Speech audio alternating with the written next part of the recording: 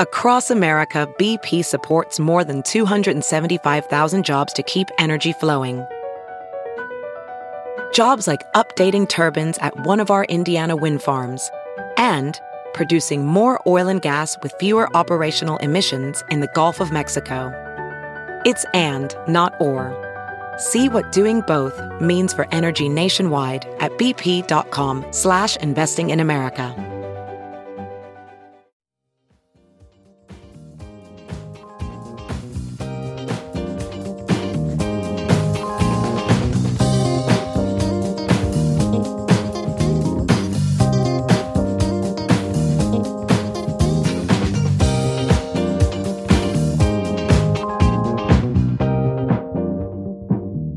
And now, the list of things that you can buy at the Chicago Reader store at chicagoreader.com. Things to wear like Chicago Reader hats, t-shirts, bandanas, and face masks. Things for your daily life like the Chicago Reader camping mug, Chicago Reader tote bags, and a Chicago Reader reporter's notebook. Things for you to read like our Reader recipes, the Chicago Reader 420 Companion, our Chicago Reader Best of book series from journalists Maya Dukmasova, Mike Sula, Ben Jarofsky, and Lior Galil, the Chicago Reader coloring book, and the Chicago Reader Stay Home puzzle. Find the Chicago Reader store at chicagoreader.com and show your support for the nation's first free weekly newspaper since 1971.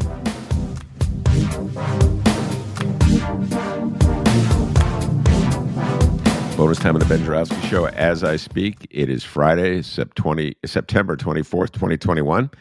Headline in my beloved Bright One, home delivered as always. You're welcome, Bright One. Sox clinch. Yes, first American League Central title since 2008. Secures team's second straight postseason trip. But we're not going to be talking about that on today's show. First of all, my guest is a Cubs fan, so probably a lot of sour grapes about my beloved White Sox winning. Guess is nodding her head like going, yeah, I don't care. Anyway, without further ado, you go ahead.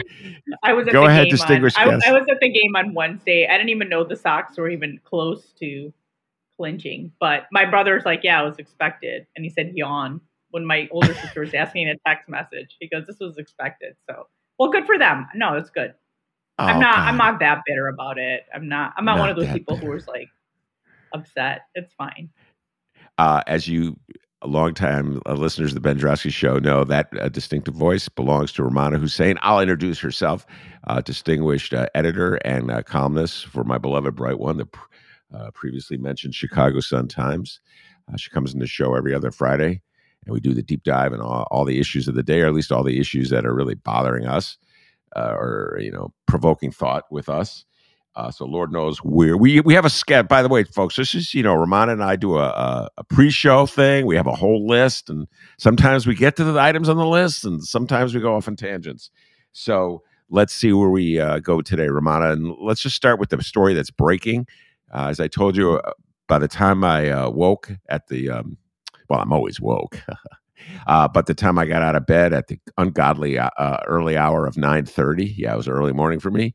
I had already received two texts from people, an essay written in the New York Times by a woman named Shelley Ross, who was a former executive at ABC, accusing Chris Cuomo of sexual harassment. And I don't even have to say allegedly, because they have in the story the email or text, whatever it was, that Chris Cuomo sent to Shelley Ross way back when in 2005, apologizing for the incident where he grabbed her by her butt. And of course, Chris Cuomo is the CNN superstar whose brother, Andrew Cuomo, is former governor of New York. And it looks like this behavior toward women runs in a family. Andrew Cuomo had to step down because I forget how many accusations of harassment. So your thoughts on this, Rummana, to get us going? No, I mean, it's sad because for a long time, behavior like this was accepted. And this was just in 2005. I would think by that point, people would say that, this is definitely something that's wrong. But this just shows you how prevalent this type of behavior is. And it's interesting because both Andrew and Chris Cuomo, during the height of the pandemic, it was all about how they were big superstars, for the brother interviewing the brothers interviewing each other about COVID, and then I think Chris Cuomo got COVID, and then he was recording from his basement, and I think he got a little like people kind of ripping on him for that because they're like, yeah, your basement's probably like a mansion down there, and so but it's interesting because they were like big superstars just a few months ago, and now it's like you're hearing about all these allegations against them. Yeah, so the Chris Cuomo, when I saw the headline, I have to tell you, I just automatically thought it was Andrew Cuomo. I was like, and then you told me it was Chris Cuomo, and I was like, oh, okay, that makes sense. It was an former ABC executive. This woman said that she was sitting on an ottoman at a party, and he comes in and he like gives her a hug, and that's when he grabs her butt, and he did this all in front of the woman's husband, and then sends her, and then he's like, oh, I guess I can't do this anymore now that you're my boss, or you're not my boss anymore. And she said something like she like pushed him off, and she immediately left the party. And I think that gave him some sort of signal that what he did was wrong. But I don't know what goes on in your mind for you to go and do that. And this is something that men have been doing for years, grabbing women's butts and other body parts. But, a lot of times people have laughed it off. I know you're going to talk about Bill Clinton later, but everybody always talks about what a charmer he is. And he kind of seems like I don't know if he's been accused of he has been accused of groping several women, right? Who you talking about, Billy Clinton now? I wasn't sure. Yes. Oh my God, he's been accused of rape. I mean, Bill Clinton is. Yeah, I know he's been accused of rape, but I was just going to say, like, I haven't.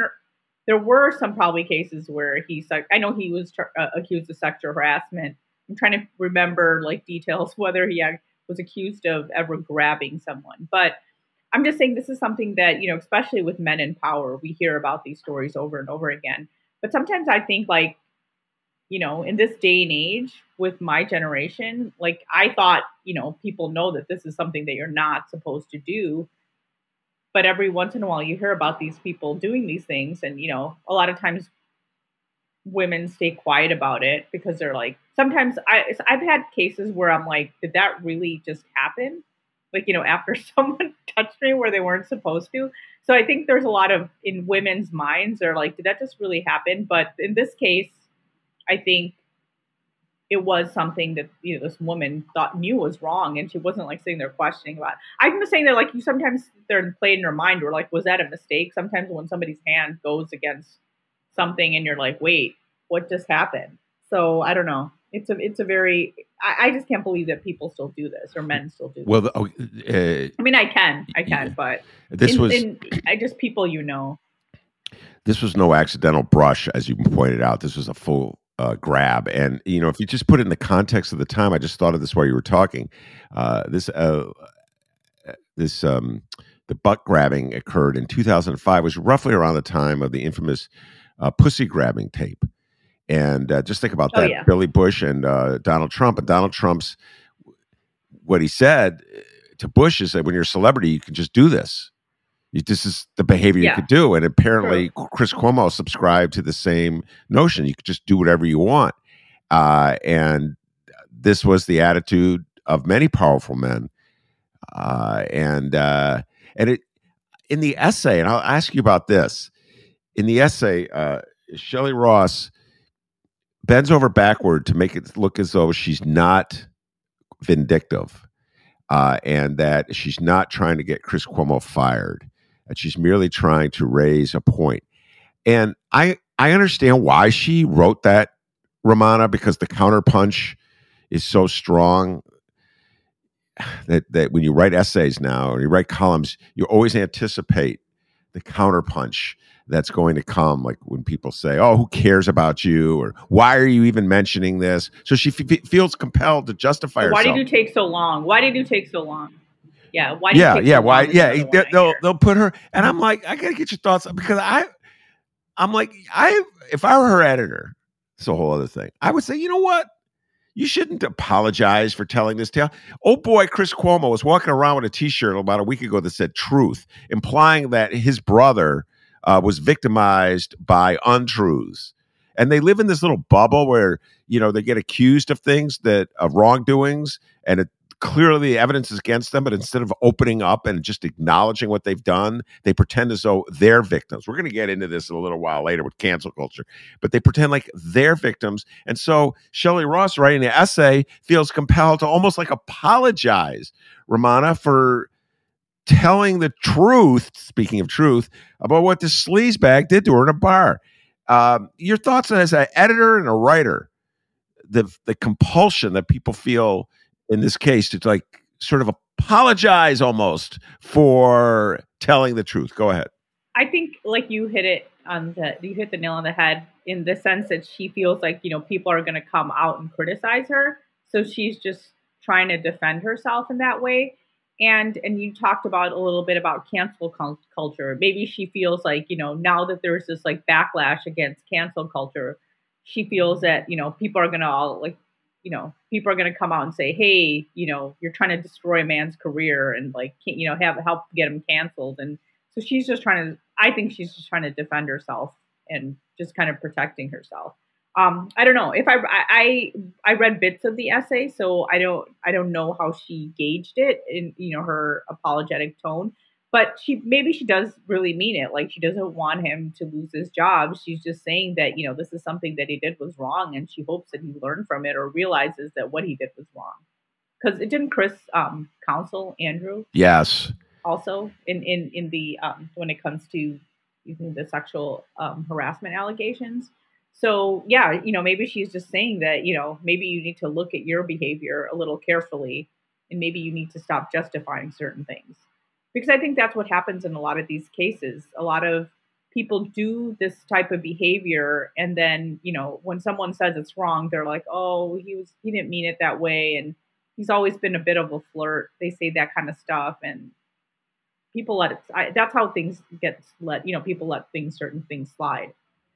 Well, you've been in a newsroom now nobody's been in a literal newsroom for 2 years or whatever, how long it's been. Yeah. But what's the culture in a newsroom from when you began the business and today in terms of how men feel free to treat women? I think there's some things that have changed and some things that haven't changed. I probably have been touched some places where I shouldn't have been by my colleagues, but nobody right now that's working at the Sun-Times.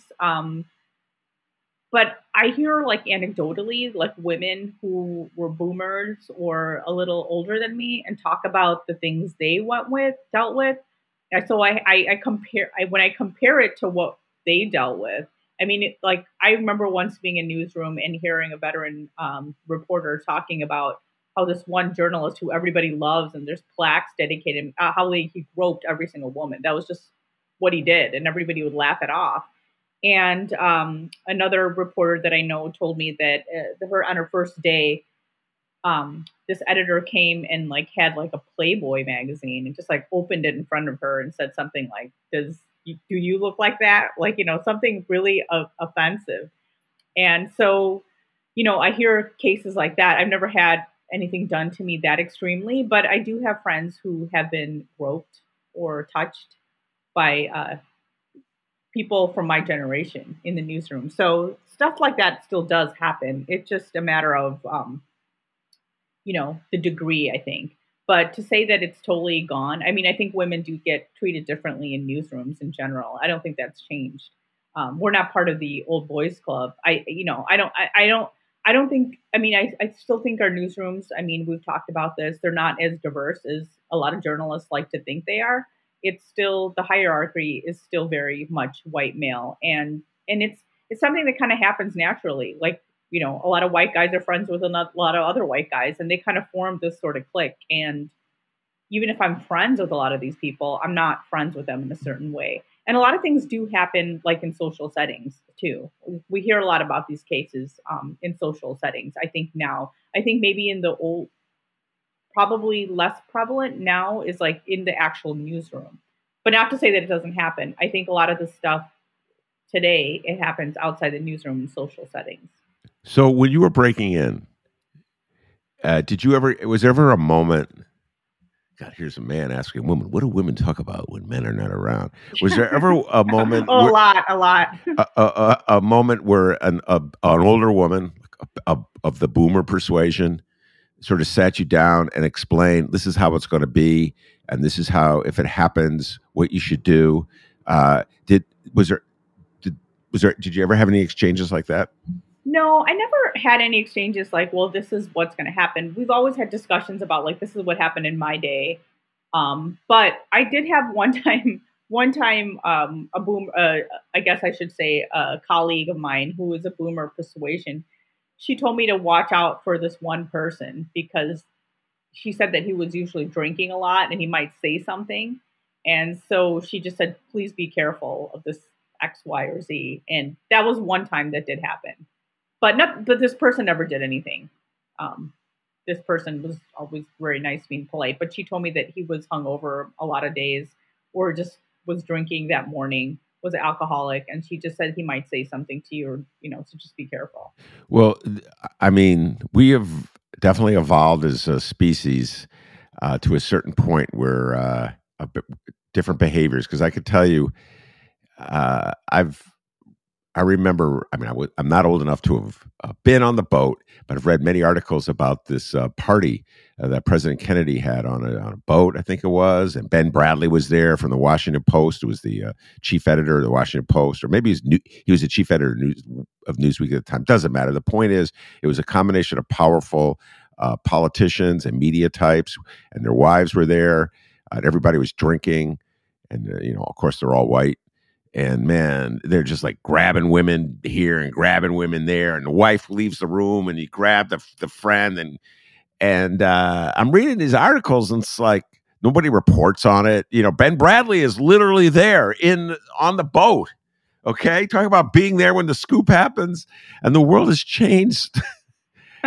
And so that's funny because I asked that question about it was accepted. Yes. I think it's accepted less now, so it's more on the down low, but it still happens, for sure. It still happens. All right. Let's move on and talk about my utter obsession with how cancel culture is used as a weapon. And this is kind of a lead-in to say that I've been avoiding the homework assignment that Rummana gave me to watch The Chair. What is it on Netflix or FX? I forget where it's on. Yeah, it's on Netflix. So I know you can. It's on Netflix. You can watch it. No excuse. And I just can't. So all right, why don't you tell folks what The Chair is about, and then we'll get into the issue of cancel culture and my reluctance to watch it. Go ahead. First of all, you should watch the show, but I have to admit that I still haven't watched Pose, and that's one of your first homework assignments for me. So I do get points taken off for that, but you do have to watch The Chair. Overall, I thought The Chair was really good. It is basically about cancel culture, and the show focuses on Sandra Oh, this woman who is Asian American, and she becomes head of this English department at this fictional college. Anyway, one of the main things that she has to deal with is this man who is also her love interest. He used to be like this rock star professor. Anyway, he's trying to demonstrate a point or point out to something. And while he's talking about something, he just does the Hitler salute. And then, of course, some students record him doing that. And then it becomes this whole thing where it snowballs into this thing where, they want him off. They want him not teach anymore. And there's this whole thing about cancel culture. And this character, this is my problem with the show. Is like, yes, you do end up feeling bad for this guy. His wife just died. The whole thing is that he's like a basket case. His wife just died. He's grieving. First of all, my thought was he shouldn't even be teaching right now. He should have taken a leave of absence. So he's like always like hungover, and he doesn't know, he doesn't have his, shit together. And I was like thinking to myself, okay, any woman of color, if she came in school like that, all disheveled and, drunk, they would totally get canceled right away. So, we're supposed to think like, oh, this guy's so charming and, he's so funny. And, and they do make him like into this character where you're like, okay, I do feel sorry for him. But my whole thing was like the show was trying to bend over backwards to show like what a likable guy is. Because, Sandra Oh has a daughter, in the show, and he's very good with the daughter, and they're showing that he's like, good with kids. Okay, my whole thing was like, I felt like the show was going way overboard, focusing on him and trying to show like his point of view. My whole argument with the show was like, why not show why these kids are upset and why this isn't okay? And they kind of touch upon that about how a lot of these professors, like these older white professors, are kind of out of touch with kids these days. But I just kind of felt like, okay, it's just too much. And, that's the whole thing. It's the white men and white people in general who are always complaining about how cancel culture is a little too much because it's canceling them. That's why. So it's like, I'm someone I look at each case individually. I don't cancel people right away. I know some of my friends, it's really funny. I was talking to some of my South Asian friends, and one of my friends told me that her kids are very into cancel culture. And she goes, they were getting mad at her because she was watching the Bill Cosby show. And she's like, well, this is the show that I like. And they're like, you shouldn't be watching this, Mom. And they were like, scolding her because she was watching this. And she's like, come on, let me watch Bill Cosby. I thought this was a good show. This was really popular at the time. And I'm not saying you can't have to stop watching things that people made. It's just we have this awareness and hold them accountable. What's wrong with holding people accountable? And there are some people that I feel like have done such reprehensible things that, I don't know, it does kind of turn me off to their art and their music. But, I'm not saying that I totally will be like upset if somebody's listening to that stuff. But I think cancel culture in general, it just is holding people accountable. And now that it's holding people who are always, never got canceled before in their lives, because people of color have been getting canceled for a long time. I think. Yeah, first of all, I think I just smile. I have so much to say, I can't even get it out. Cancel culture is just this made up term that the right uses to intimidate the left. And the fact that they did a TV show about this on Netflix with Sandra Oh in the lead shows how far the left has been intimidated. They take it seriously, because the reality, as I see it in this country right now, Rummana, the only people literally losing their jobs or facing suits and career being damaged are not from the right, but from the left. So, for instance, you're not allowed to teach about slavery in some school districts in the South because that would offend. Talk about cancel culture. Like discussing slavery would offend a white child. So whose culture is being canceled there? Colin Kaepernick lost his career. Whose culture was canceled there? Oh, yeah. But cancel culture is only, They canceled him. Yeah, they can't. They only apply, it means, when you say cancel culture, it automatically means people of liberal persuasion punishing conservatives. And conservatives have done a great job of putting it out there. So now liberals buy into it. Self-hating liberals, and they create a show called The Chair, which is all about some white guy getting canceled. I know it's not fair. I haven't seen it, so I'm not. You're right. You're going to accuse me of canceling The Chair. Yeah, you did. There are good points made in the show, because they do touch upon how like a lot of these schools and universities are really out of touch with, and a lot of these professors are just out of touch with what's happening in the world. So they do touch on that. But yeah, my whole issue was like they made you sympathize with this white guy so much to the point where it's like, okay, we see where you're going. And it's just like, I know as like a human being, I do try to take each case individually. I mean, yes, I make fun of white people all the time, but I do look at most white people as human beings. And, I do look at each case differently, but I feel like just in the show, like, what message are you sending? Why don't you cancel? Like, why can't you show someone else being canceled? It's always like this white person being canceled and going, oh, I'm really at the core of me, I'm really a good person. That's what it's like. White people always have to be humanized to the extent where it's like, oh God, poor you. So I think that no other characters get the treatment like some white characters do. It's just kind of funny. And I do know people are complex. I'm not saying that, but it's just like, that was just my beef with it. But overall, I thought it was a good show. I think you might like it. I don't think you have to cancel it right away. All right. You're being part of the system now by I'm canceling. part But of no, the system. I wanted to give it I do want it to give it a chance. So I do think it's overall it's good. But my beef with it was the bending over backwards to sympathize with this guy, and you do end up sympathizing with him. I can tell you that. I've been thinking a lot about cancel culture in comedy. I think about it all the time anyway, because I'm so into comedy. I watch, spend lots of time watching old YouTube clips, comedians. And I stumbled upon a Joan Rivers clip. I was a big fan of Joan Rivers, even though her politics were to the right of mine. But I thought she was very funny, and what a story she had. Anyway, neither here nor there. And she made a joke about the Holocaust. And I forgot about this. I forget when this happened. It was probably, I don't know. I've lost track of time. It could be the 90s. Who knows? Anyway, she made a joke about the Holocaust, and she was immediately chided by the Anti-Defamation League and other Jewish organizations for her joke. And she was it was demanded that she apologize, and the clip I saw, she was refusing to apologize. She says, I should be able to make jokes about the Holocaust. My entire family was wiped out in the Holocaust, or my husband's entire family was wiped out in the Holocaust. So basically, F you for telling me what I can and cannot do.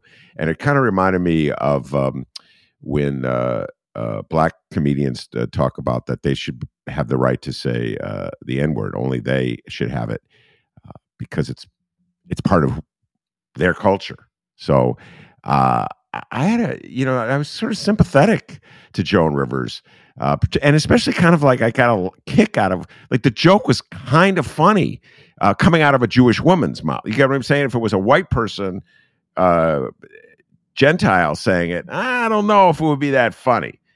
So what's your thoughts about that? Like, is there certain rules in your mind that vary from person to person telling a joke?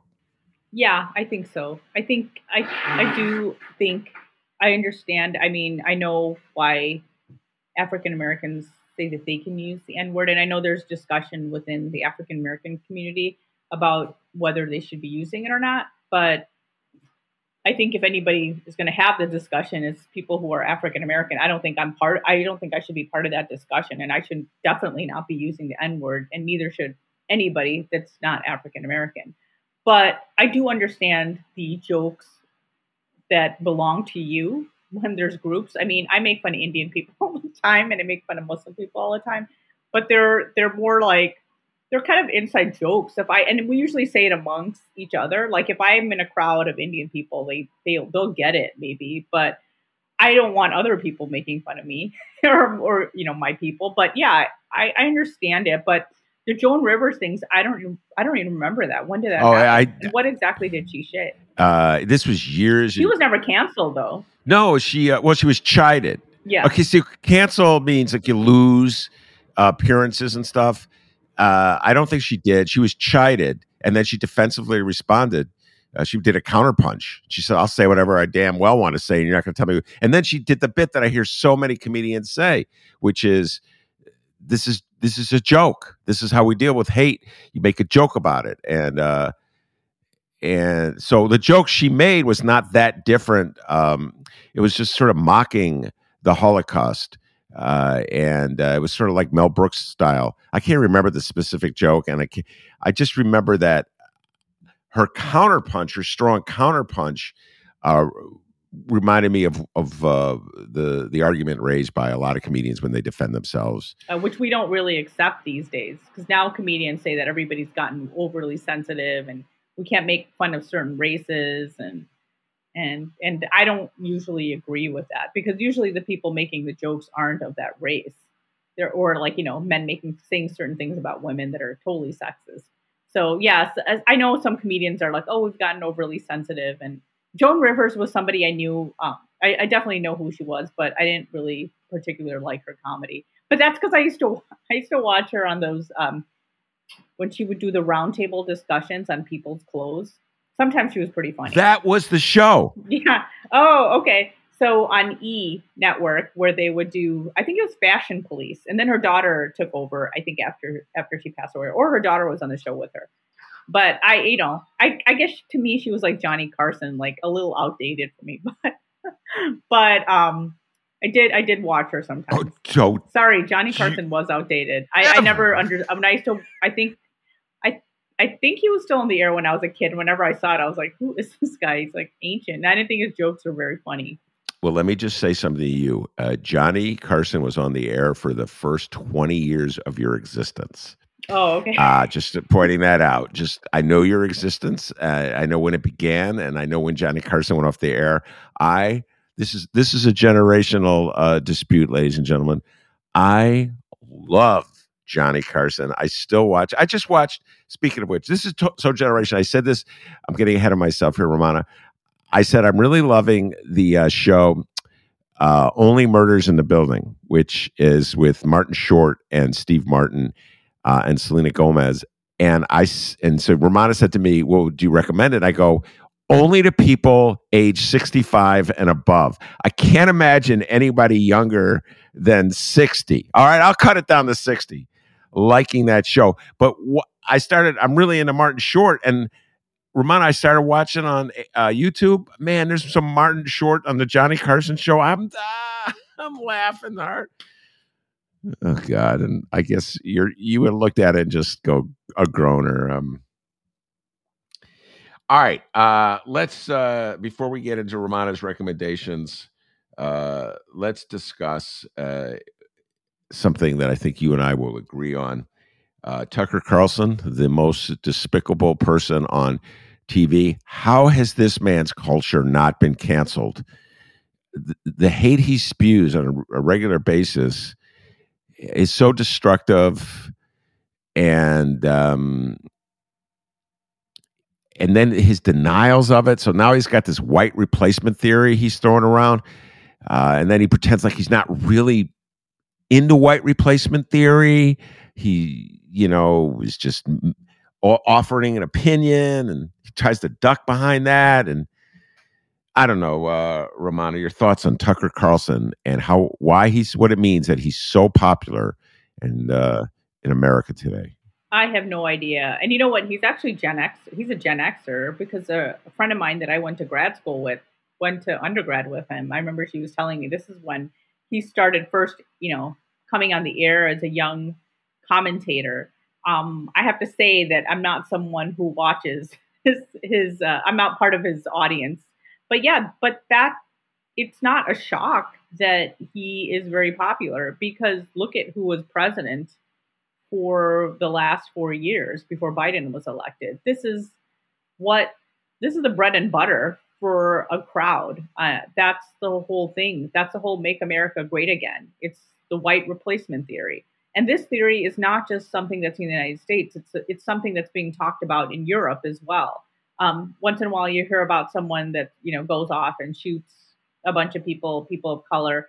It's because these people are motivated by the white replacement theory. A lot of these people are reading, these manifestos or writing these manifestos, and they kind of quote the white replacement theory. I read a book actually recently where they're talking about this and how it kind of motivates a lot of people. So the white replacement theory isn't something new. You don't call it that necessarily, but that's the whole thing. Like, "Make America Great Again." What does that mean? When it was the 1950s, when all you would see is like white faces, right? Or, there were definitely people of color in the United States, but it was the white faces that were out there in the prominence. And people of color are a threat to a lot of people in this country. And when people see refugees and immigrants, I think that's what Tucker Carlson was talking about Joe Biden and how Joe Biden had spoken about how, there's a lot of diversity in this country, and with the refugees coming in a couple of years, the white population will be dwindling down. And Joe Biden basically said that was a plus. But we have Tucker Carlson saying that, this is some scheme that Joe Biden is, trying to implement. The Democrats and the left are trying to implement. It's nothing you're trying to implement. It's just a fact. It's just something that's just based in reality. It's not a bad thing, but for a lot of people, that is a bad thing. So, it does work. He's always going to have an audience, I think, for a while. This is just, why is Fox News even popular? A lot of the things they talk about, the anti-vaccination hysteria, this feeds into what people want to believe. So it's Fox News is going to be popular for a very, very long time. I don't think it's going away anytime soon. And either is Tucker Carlson. I don't know. Did he still wear the bow tie? He, you know what? That's a challenge. My memory. Is he wearing the bow? I don't think he's wearing a bow tie. It's this. The clip I saw it is connected to the images of Haitian refugees getting whipped, which we've talked about in the show a lot this week, by Border Patrol officers on horses. And then Tucker Carlson was saying, I mean, it was funny because I'll back up for a little bit. I was wondering how the right was going to spin this horrific image. They could have gone two ways with it, with the anti-Biden rhetoric. How are they going to spin this? And they went with Biden has lost control of the border. This never would have happened with Trump, which I'm not quite sure what they were getting at. Did they literally mean that the Haitian refugees would not be coming across the border if Trump were still in office? Or did they mean that they would not be treated, not be whipped by border patrolmen on horses? No. I don't think they were worried about the latter.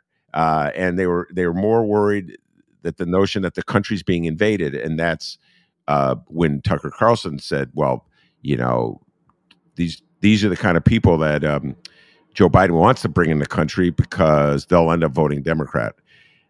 And just to distill the torture that so many refugees have gone through to get to that border, you know, everything from surviving earthquakes to repression to just the calamity of what existence can be, Rummana, just to distill that to somehow or other a plot by Democrats.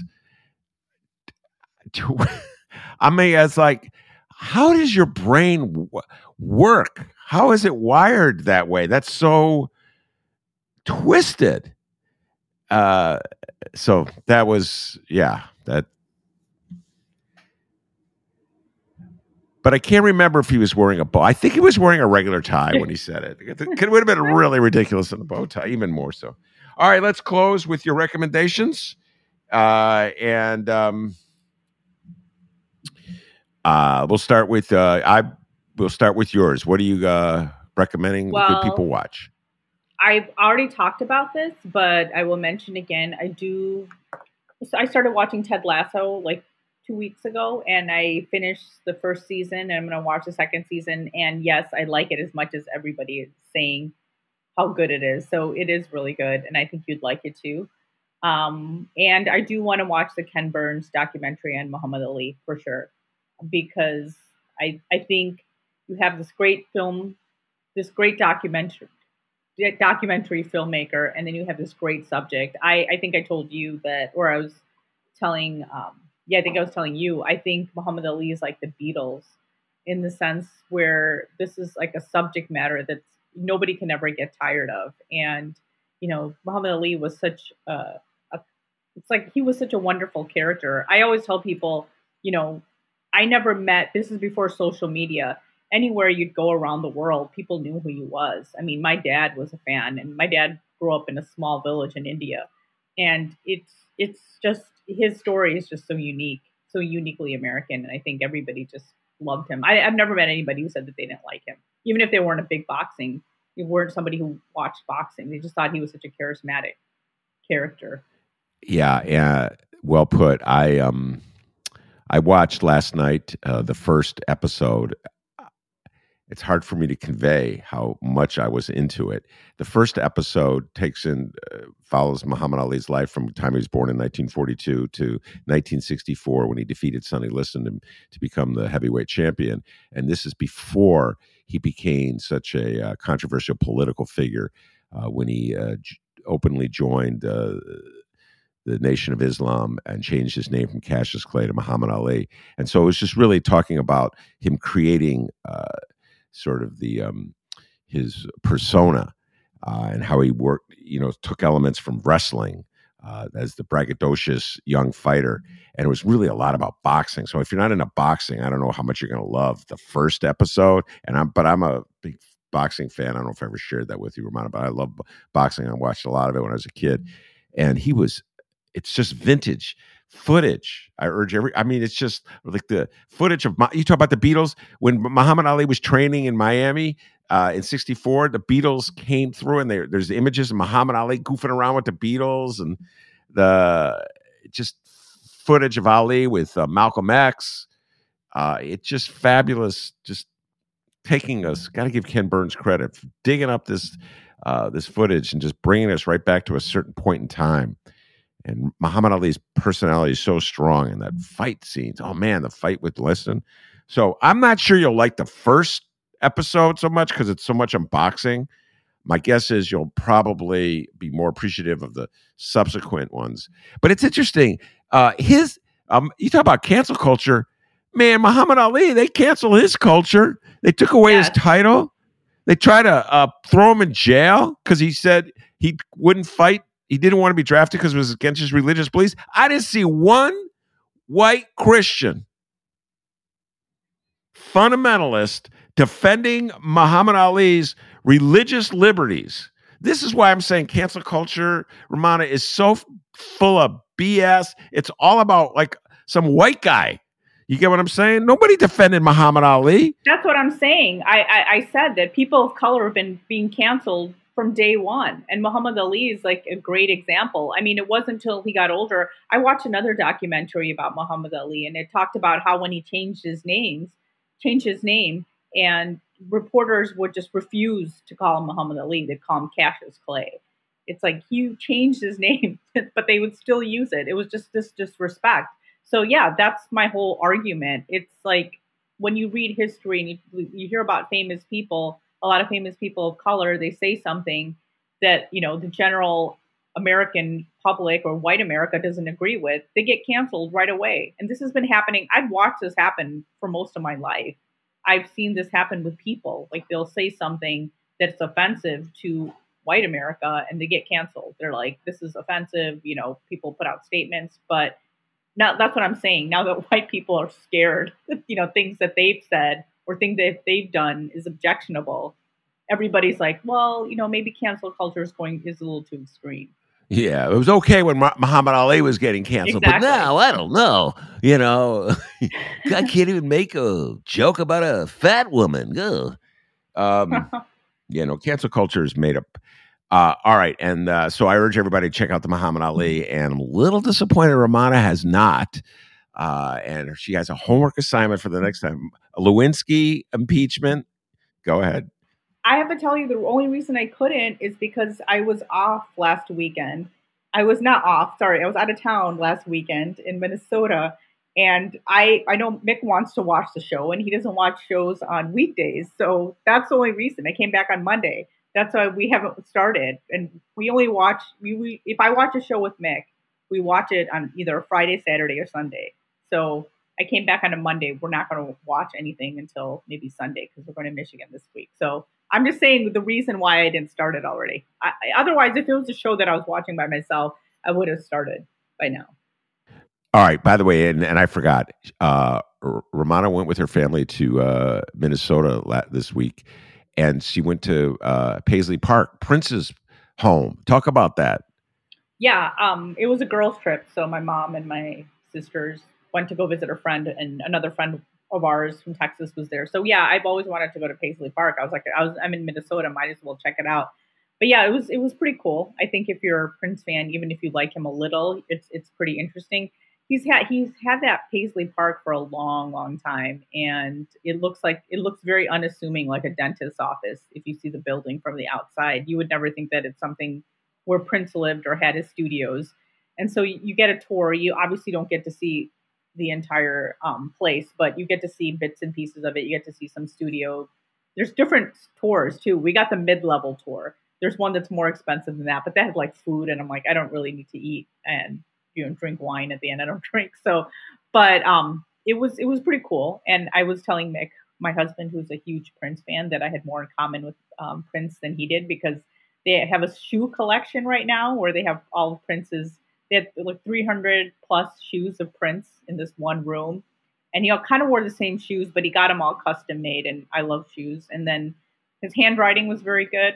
His handwriting looked more like mine than Mick's. And so, no, but it was pretty interesting. You get to see his office, and they left a lot of his spaces, the spaces where he worked, the same as it was when he died. So when, you can't really go into his office, but you're standing right there, and there's a little there's like some places where you can't go, but you could see it. And, he still has a, paper, pad, he's writing things down. And we got to see his place where he ate every day. It's kind of like a cafeteria. I thought it was a little weird to eat dinner there every day. It looks like a cafe, but you'd like this. He had a TV. He had a TV on there, and he'd be watching the NBA or the WNBA most nights. He was a huge basketball fan, as you know. In fact, one of the rooms they took us in used to be a half court where he shot hoops. So that was pretty cool. I think if you ever go to Minnesota, I would recommend Paisley Park, even if you just like Prince songs. You're not like a huge fan, but you just like him. It's pretty cool to see. It may be the only reason I ever go to Minnesota. Yeah. I've just insulted all our Minnesota listeners, but I don't know, for some reason. I'm going to end it right there before I insult anybody else from Minnesota. Yeah, but we also, culture canceled. Go ahead. What were you going to say? No. But I only went to Minnesota twice before, and they were for a wedding, so I just kind of came in and out. And this friend has been living in Minnesota for years, and she's like, I always visit Chicago. You guys never come to Minnesota. And I'm like, okay, we'll come. So we did, and there are actually a lot of interesting things. The George Floyd memorial's there, which was very somber to see. There's a huge Somalian refugee population. We went to the shopping area where, and it basically transports you back to, another country. It's really fascinating, but it's an interesting city. I always say it's not Chicago, but I shouldn't compare everything to Chicago. No. I'm very biased. I always think Chicago's the best. So. Yeah, I was about to say it's not Chicago, so that's not necessarily a bad thing. All right, Rummana, it's a blast talking to you as always, and I know you're going to be dutiful this week, and you're going to watch the Lewinsky Clinton show. I cannot recommend it enough, and I'll just hold back on that until you will get to watch it. We could talk about Ryan Murphy. I just think Ryan Murphy is brilliant in so many ways, and that's the man who produced it. I know I'm not giving credit to the people who actually directed it and wrote it and starred it, but it's sort of his vision. Anyway, Rummana Hussain from the Chicago Sun-Times, it's always a blast talking to you. Thanks for coming on again. Thank you. That's Rummana Hussain. I'm Ben Joravsky. Take care, everybody.